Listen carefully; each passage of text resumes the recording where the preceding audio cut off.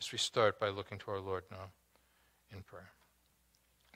And so, Father, the book of Job is about a man who has experienced incredible loss. And I always assume with multiple services that there are going to be countless people who have experienced varying degrees of loss. There's holes in their lives. There might have been a loved one or someone or something that was a natural fit that filled that hole, and now that someone or something is no longer there. You're infinite. You are eternal. You are unchangeable.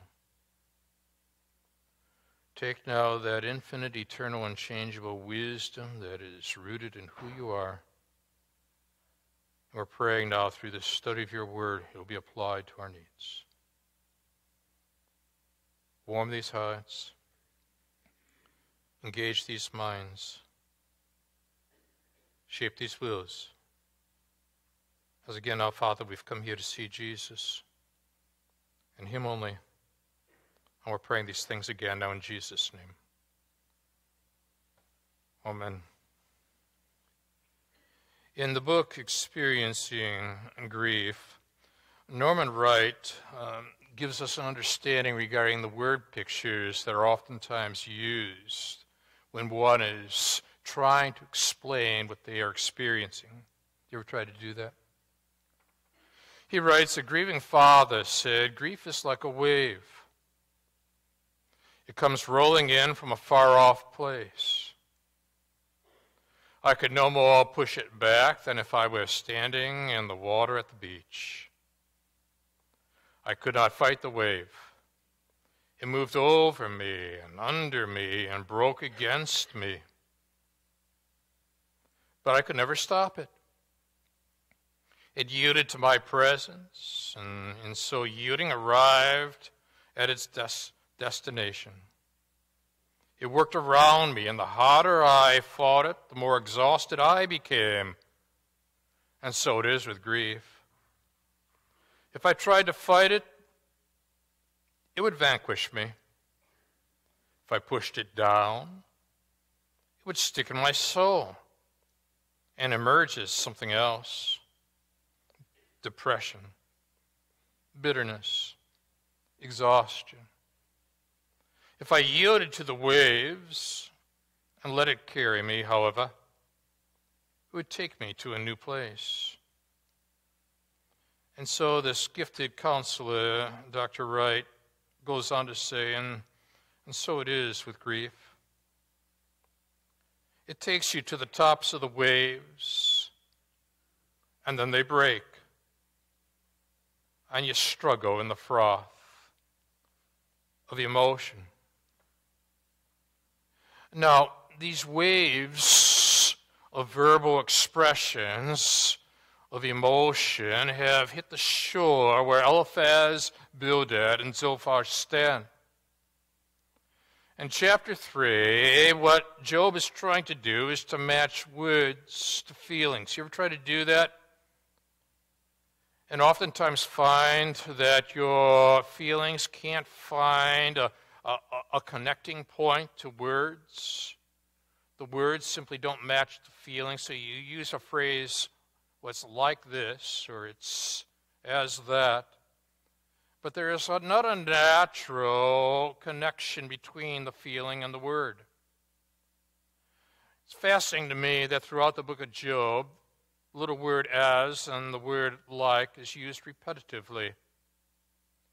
So what I want to do with you now is to do what Dr. Wright, who had been a professor part-time at Trinity, does, is to explore this whole matter of grief, let it unfold for us. And what we're going to do now is to position ourselves so that we are asking, okay, if I am counseling, what should I be doing? What should I be looking for? But if you are seeking counsel, what should I be doing? What should I be looking for?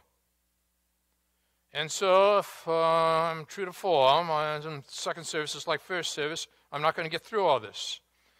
But we'll give it a shot, okay?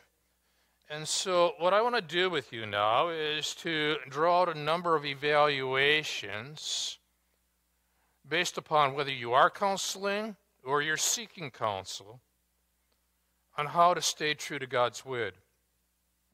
And the first comes out of verses 1 down through verse 6, and we're going to put it like this: that whether providing counsel or seeking counsel, evaluate first of all the initiative being taken.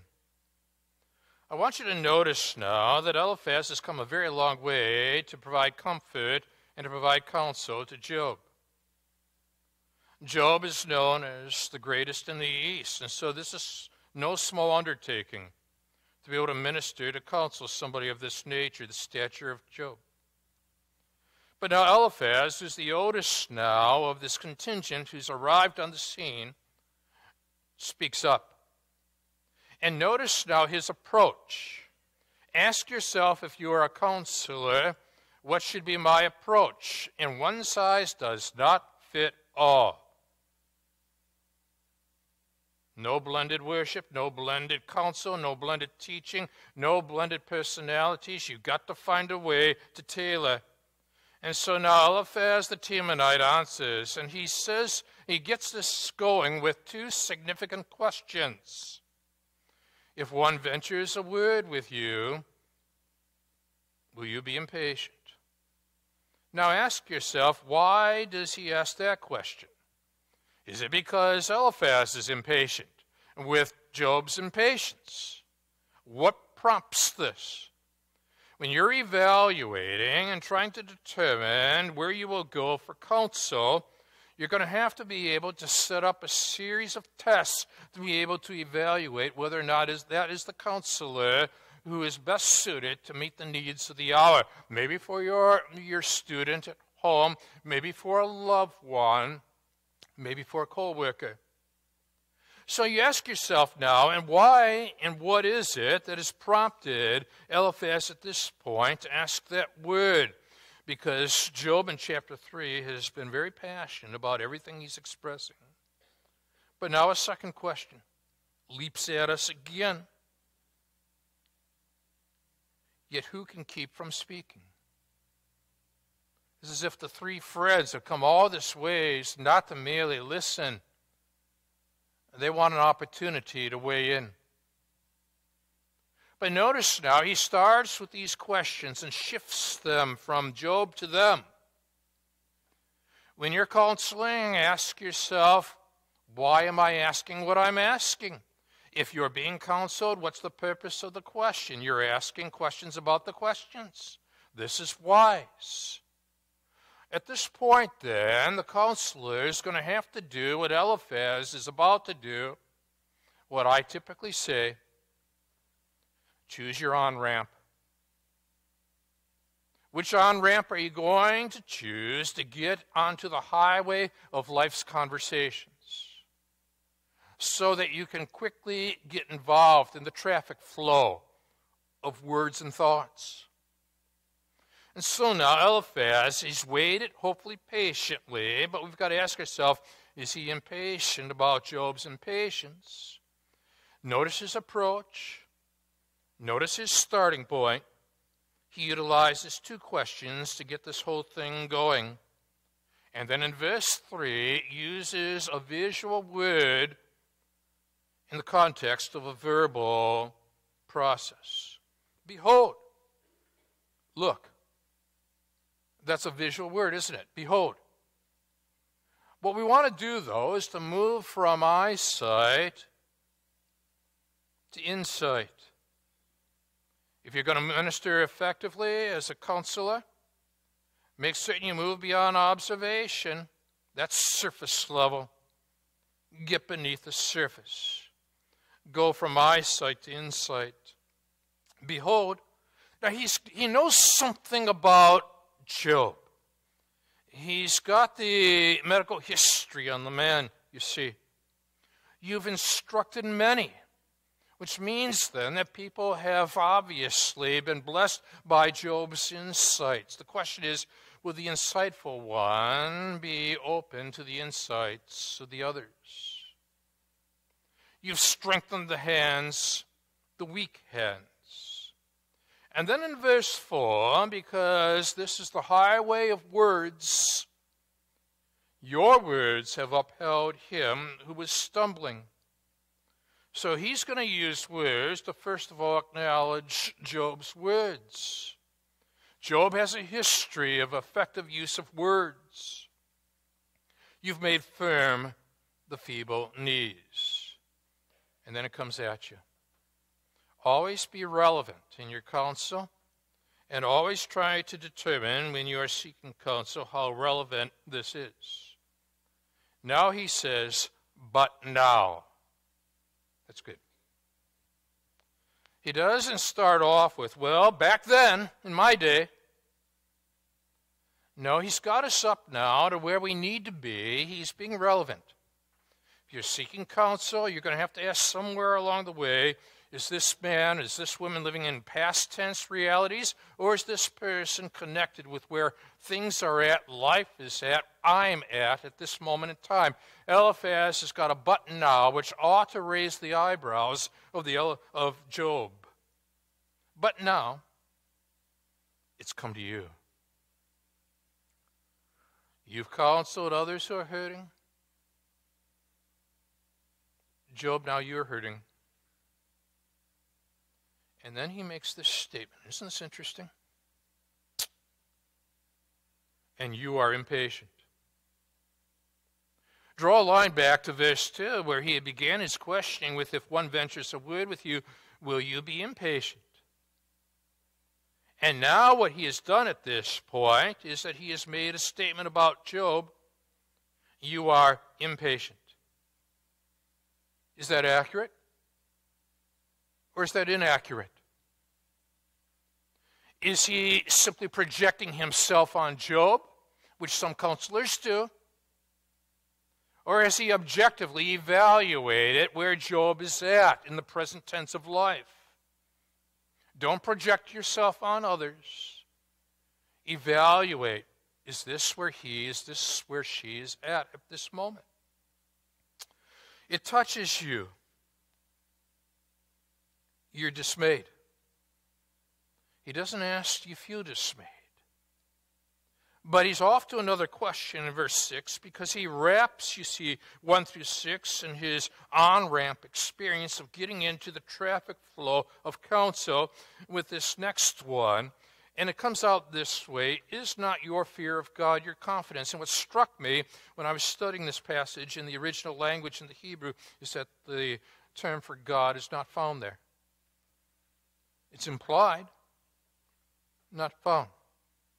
And really what fascinates us, again, is that in the dialogue that Job has, beginning in verse 4 onwards, the term for God, the covenantal name, Lord, Yahweh, capital L-O-R-D in English, Yahweh in Hebrew is missing, it's absent. That's the relational name for God. You've heard me say it's the covenantal name for God. But now it seems like not only the name for Yahweh is not found on Job's lips, it's not found on the counselor's lips. You see, what we're saying here is that these are religious counselors. But being religious doesn't mean you're saved by grace through faith in the finished work of Jesus Christ.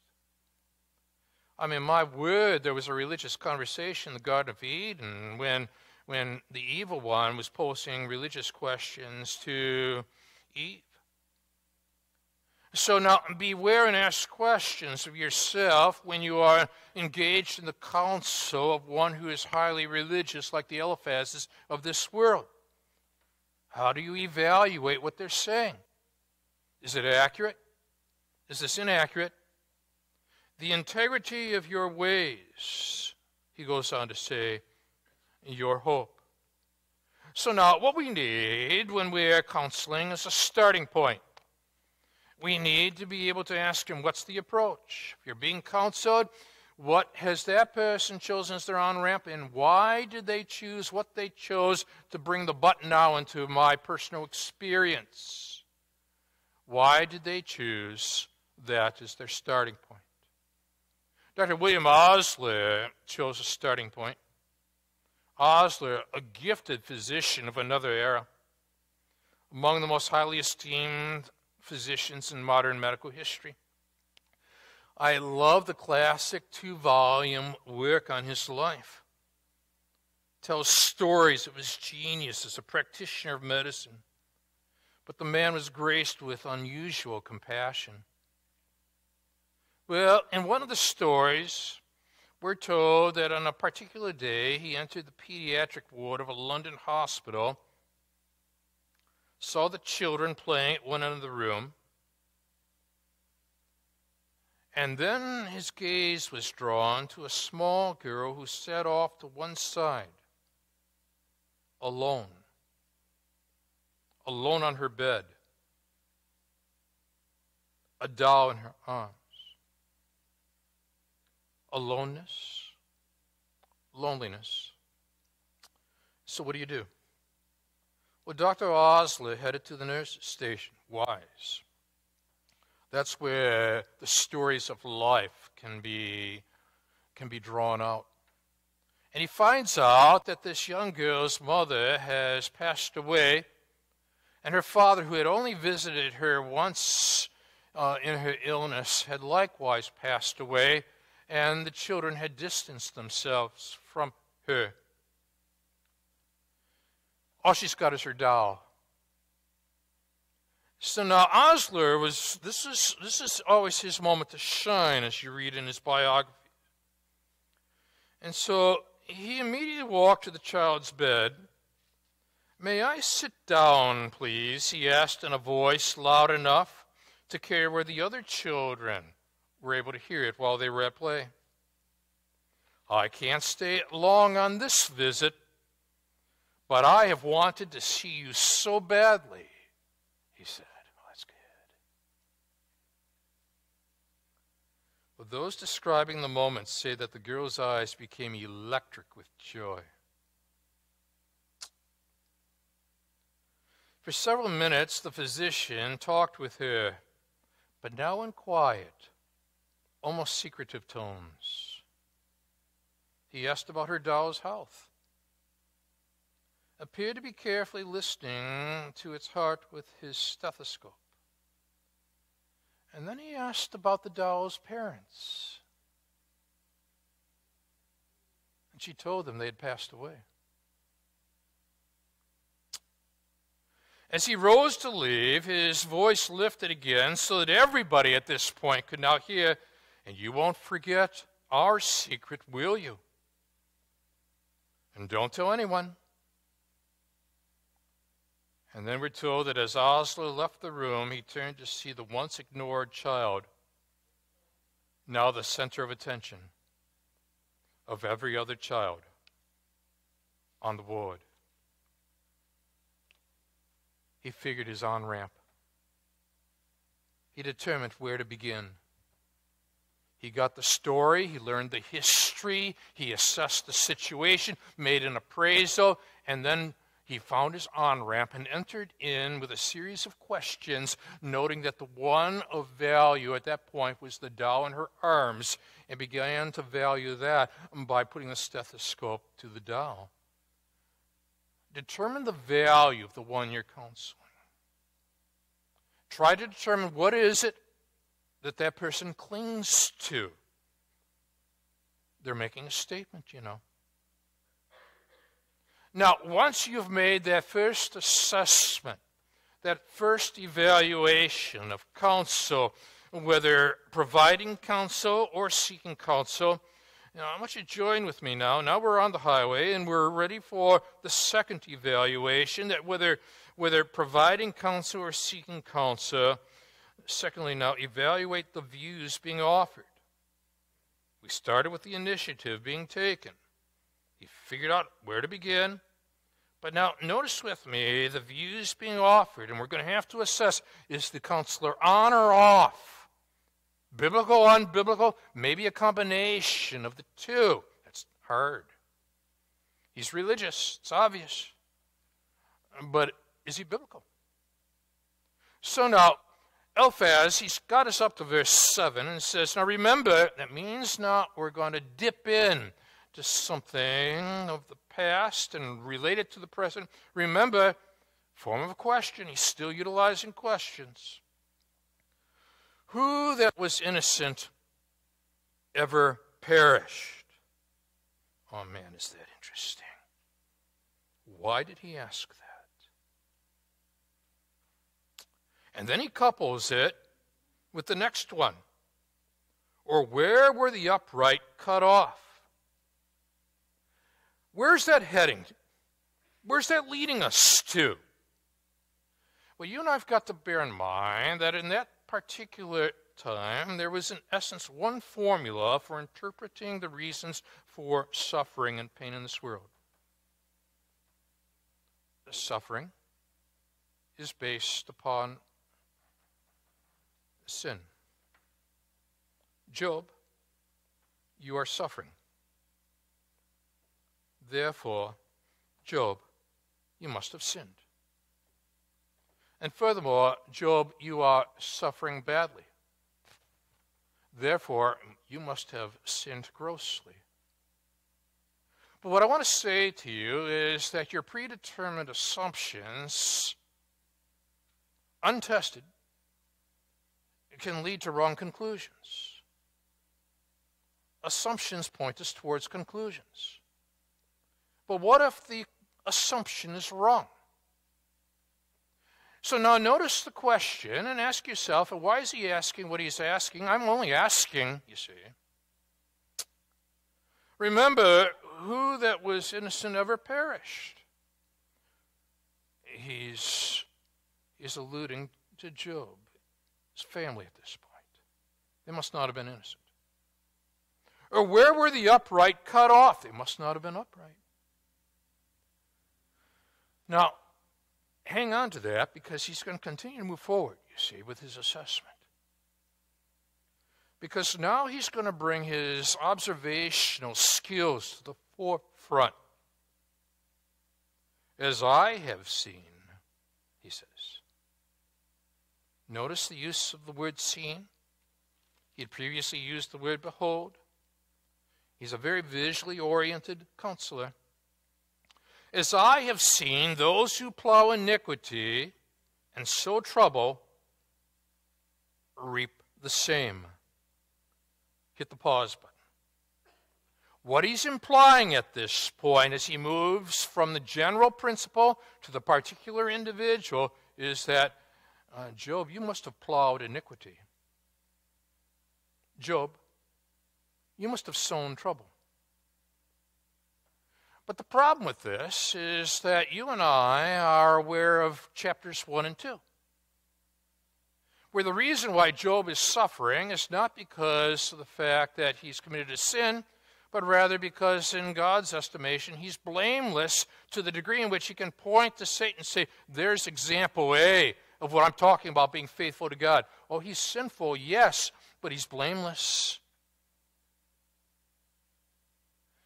What the book of Job is going to do for us is to begin to expand our understanding of the relationship of suffering to the causes of this world.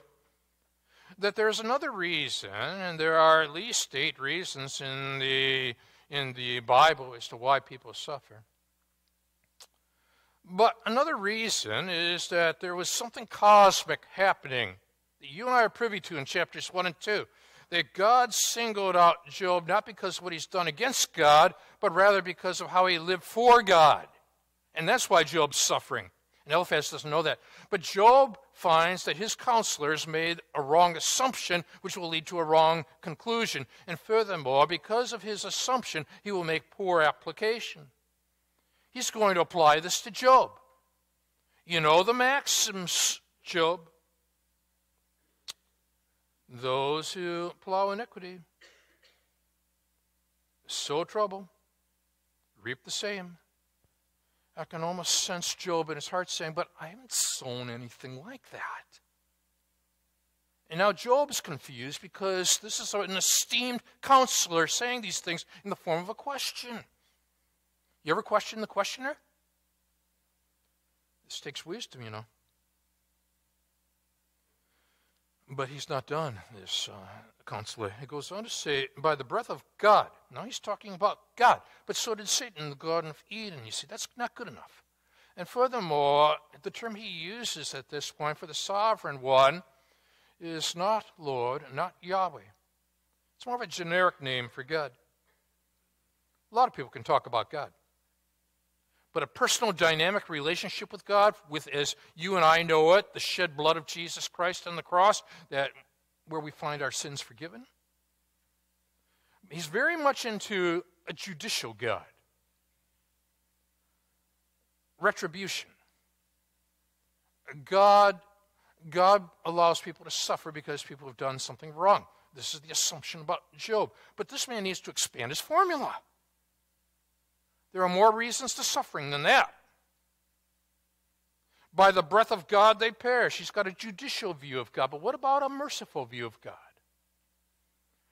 Ask yourself, does the counselor have an adequate understanding of the comprehensive nature of God? Or are they reductionists? They've reduced God to just one attribute.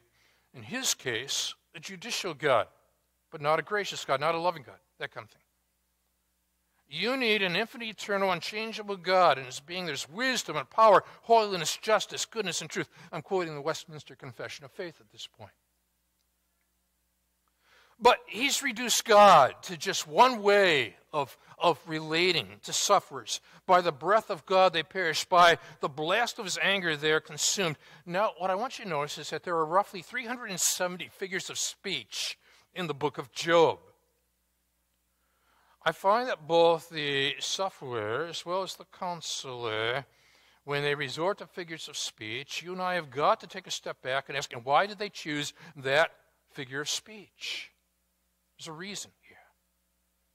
Well, at this point, notice that he uses the animal imagery. The roar of the lion, the voice of the fierce lion, the teeth of the young lions are broken. The strong lion perishes for lack of prey. The cubs of the lioness are scattered. What is he doing at this point?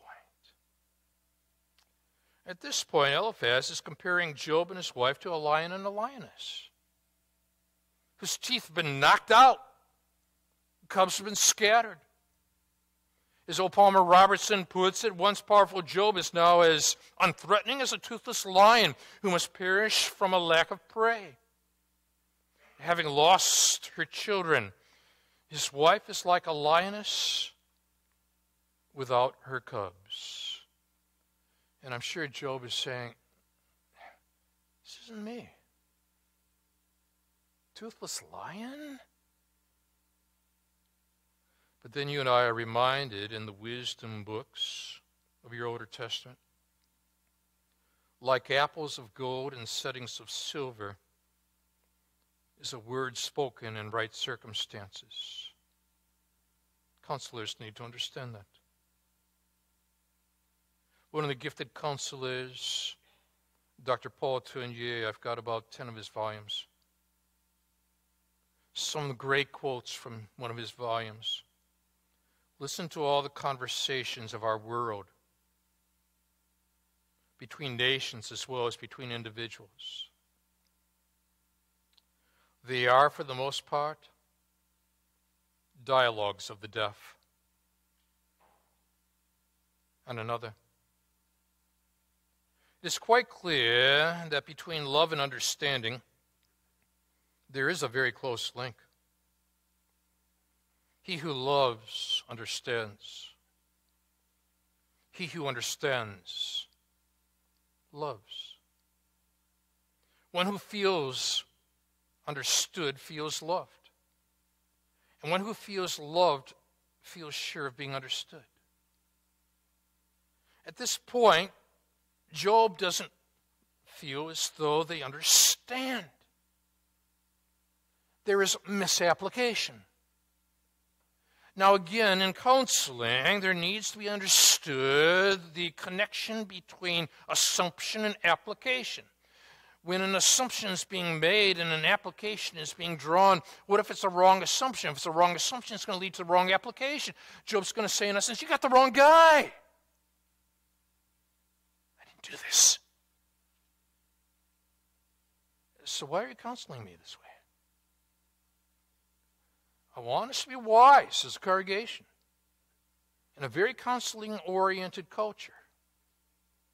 Thus far, you've evaluated the initiative being taken in 1 through 6. Second of all, you and I are evaluating the views being offered, the assumptions that are related to the applications. But he's saying, don't apply this to me. I'm not the toothless lion. As I've seen those who plow iniquity and sow trouble reap the same, but I'm going through my life and I can't figure out where I sowed to reap this kind of experience. Ever been there?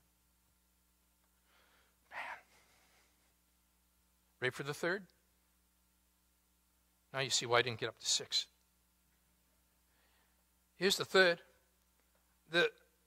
Whether providing counsel or seeking counsel, thirdly, evaluate with me the experiences being highlighted.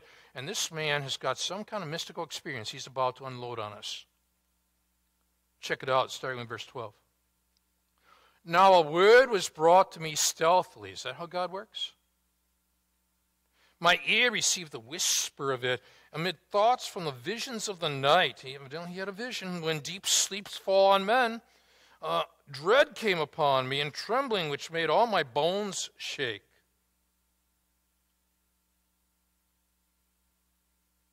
A spirit glided past my face.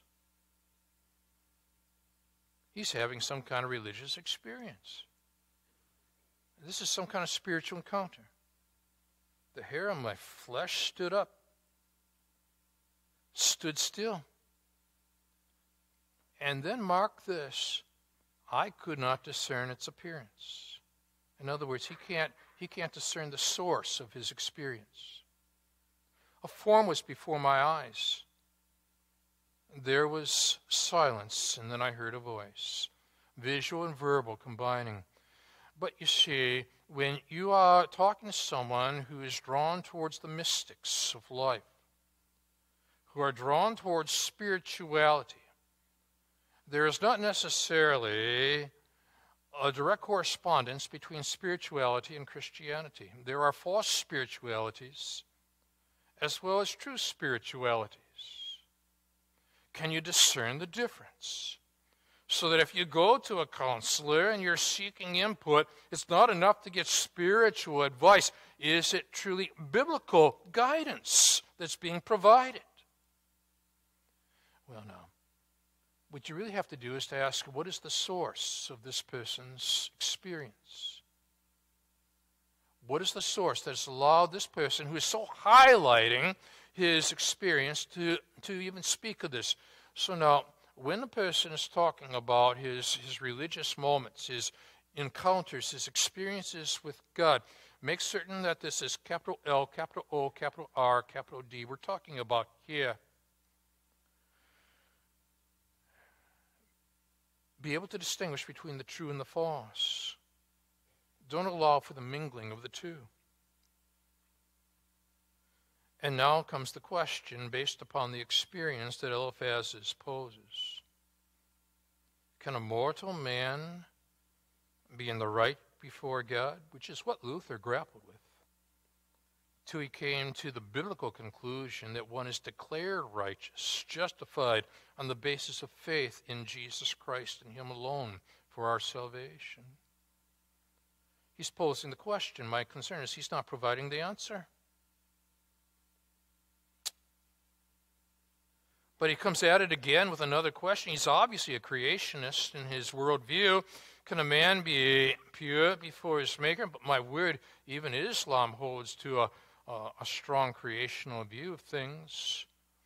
But the question is, capital L, capital O, capital R, capital D, are we dealing with a covenantal relational God here when what is being offered is spiritual guidance?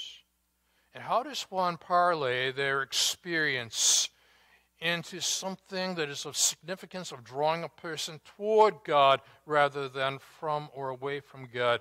One of my favorite generals during the Civil War, Oliver Howard, in his biography, I love biographies, tells of an incident in his own life, a reason of showing what great results sometimes come from little efforts. It's the Battle of Fair Oaks. It's June 1st, 1862. And this strong Christian man, General Howard's arm is shot off. Quote, "As I was making my way to the hospital," the general said, "weak from loss of blood, I am in excruciating pain. I see a young man intoxicated, a soldier. I try to draw him out. He's broken by the loss of life that has surrounded him.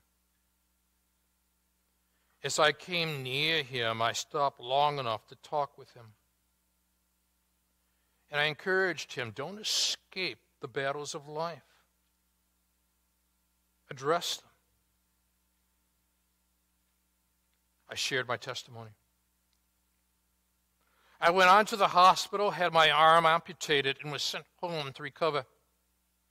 I heard nothing more of this soldier until a short time ago," he wrote, "when a letter from an officer in Washington told me his story, his subsequent history." Quote, "Impressed by the fact that in my wounded condition I had taken enough interest in him to stop and give him counsel, he resolved to stop drinking. He resolved to re-enter life. He settled down, worked hard, most importantly, pursued Christ. Gradually rose, and the letter from Washington told me he had become a judge on the Supreme Bench of the state of New Hampshire, one of the foremost men in the Commonwealth." People, some of the great counsel you can provide is when you have experienced loss and you don't run from the battlefield of life. Howard loses his arm, heads to the hospital, provides the counsel, offers the credibility, and a life is impacted. A lot of us have experienced loss in various ways, shapes, or forms, and disappointments in life that we would have never wanted for ourselves. But rather than escaping reality, you invest your commitment to Jesus Christ in reality and watch the impact. Hey, we'll jump to one more, okay, for the sake of time. Chapter 5, verses 1 through 7. Fourthly, whether providing counsel or seeking counsel with me. Fourthly, evaluate what I'll call the application being made. Now again, I talked about there are people who make assumptions about people. And their assumptions about people will lead to their application of, well, this person is this, or this person should be doing that, or this person blew it over there. Maybe they see a child gone astray, and therefore they assume something about parenting. So notice the assumption as it relates to the application. And notice the breakdown.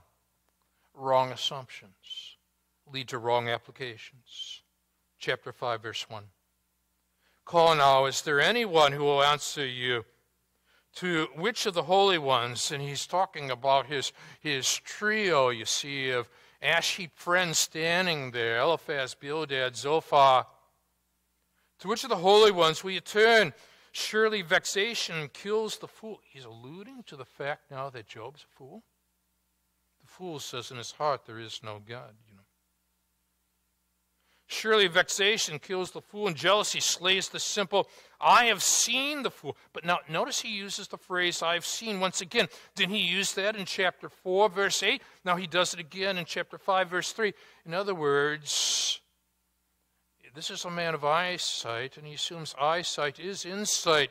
And I would say to you that eyesight can be used for insight, but they're not synonymous terms in counseling. And so I get emails weekly,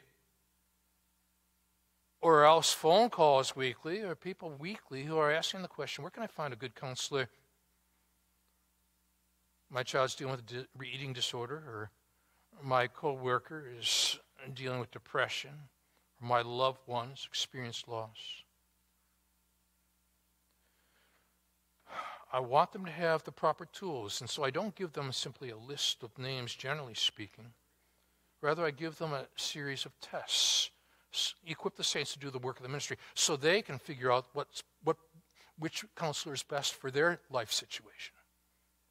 So in verse 3, he says, I've seen the fool taking root, but suddenly I cursed his dwelling. All kinds of cursing in the book of Job, and Job's adversary, Satan, wants Job to be the one doing it.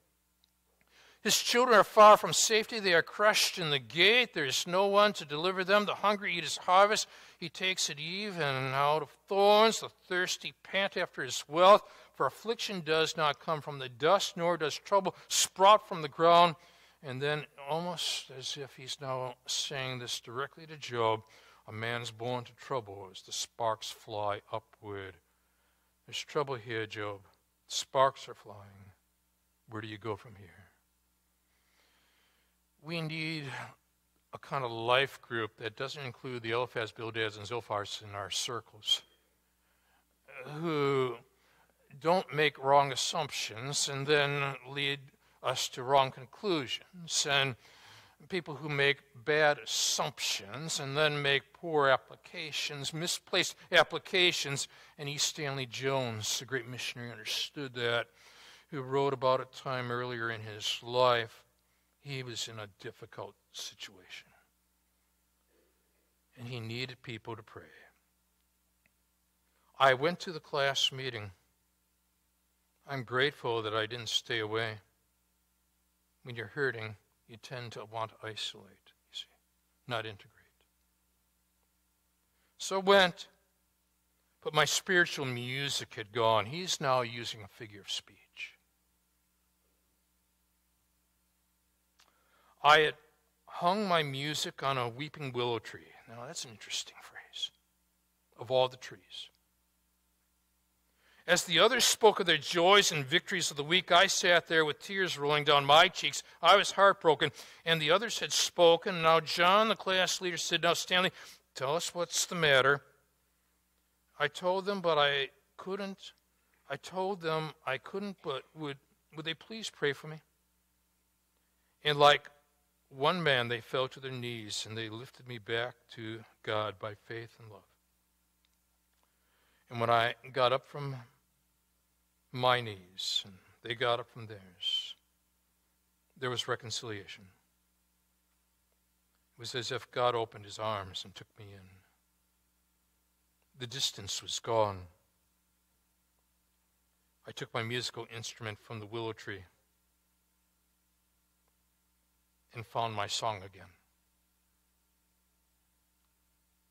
Found your song? Hang with people who understand this. Make certain that we're not dealing with wrong assumptions that lead to bad applications, wrong assumptions that lead to false conclusions. Be biblically wise. Evaluate with the scriptures in mind, and seek God as we stand together. And so, Father, we're thanking you now for who you are, and we're thanking you for what you've done. We're thanking you for the wisdom that's found in your word and how you equip the saints to do the work of the ministry as the scriptures speak of. And so, Father, I pray now that we will take the various evaluation tools that are found here in chapters 4 and 5, and what will be shown on the website, and relate them, Father, not only to our lives, but we'll take these tests so as to equip ourselves to be able to counsel others effectively, all for your glory. So for the one who comes here today wounded, The person has lost their music. Minister to their point of need. Take them to the cross, where the song has been sung and God has been honored. And for this we give you the praise now in Jesus' name. Amen. God bless you.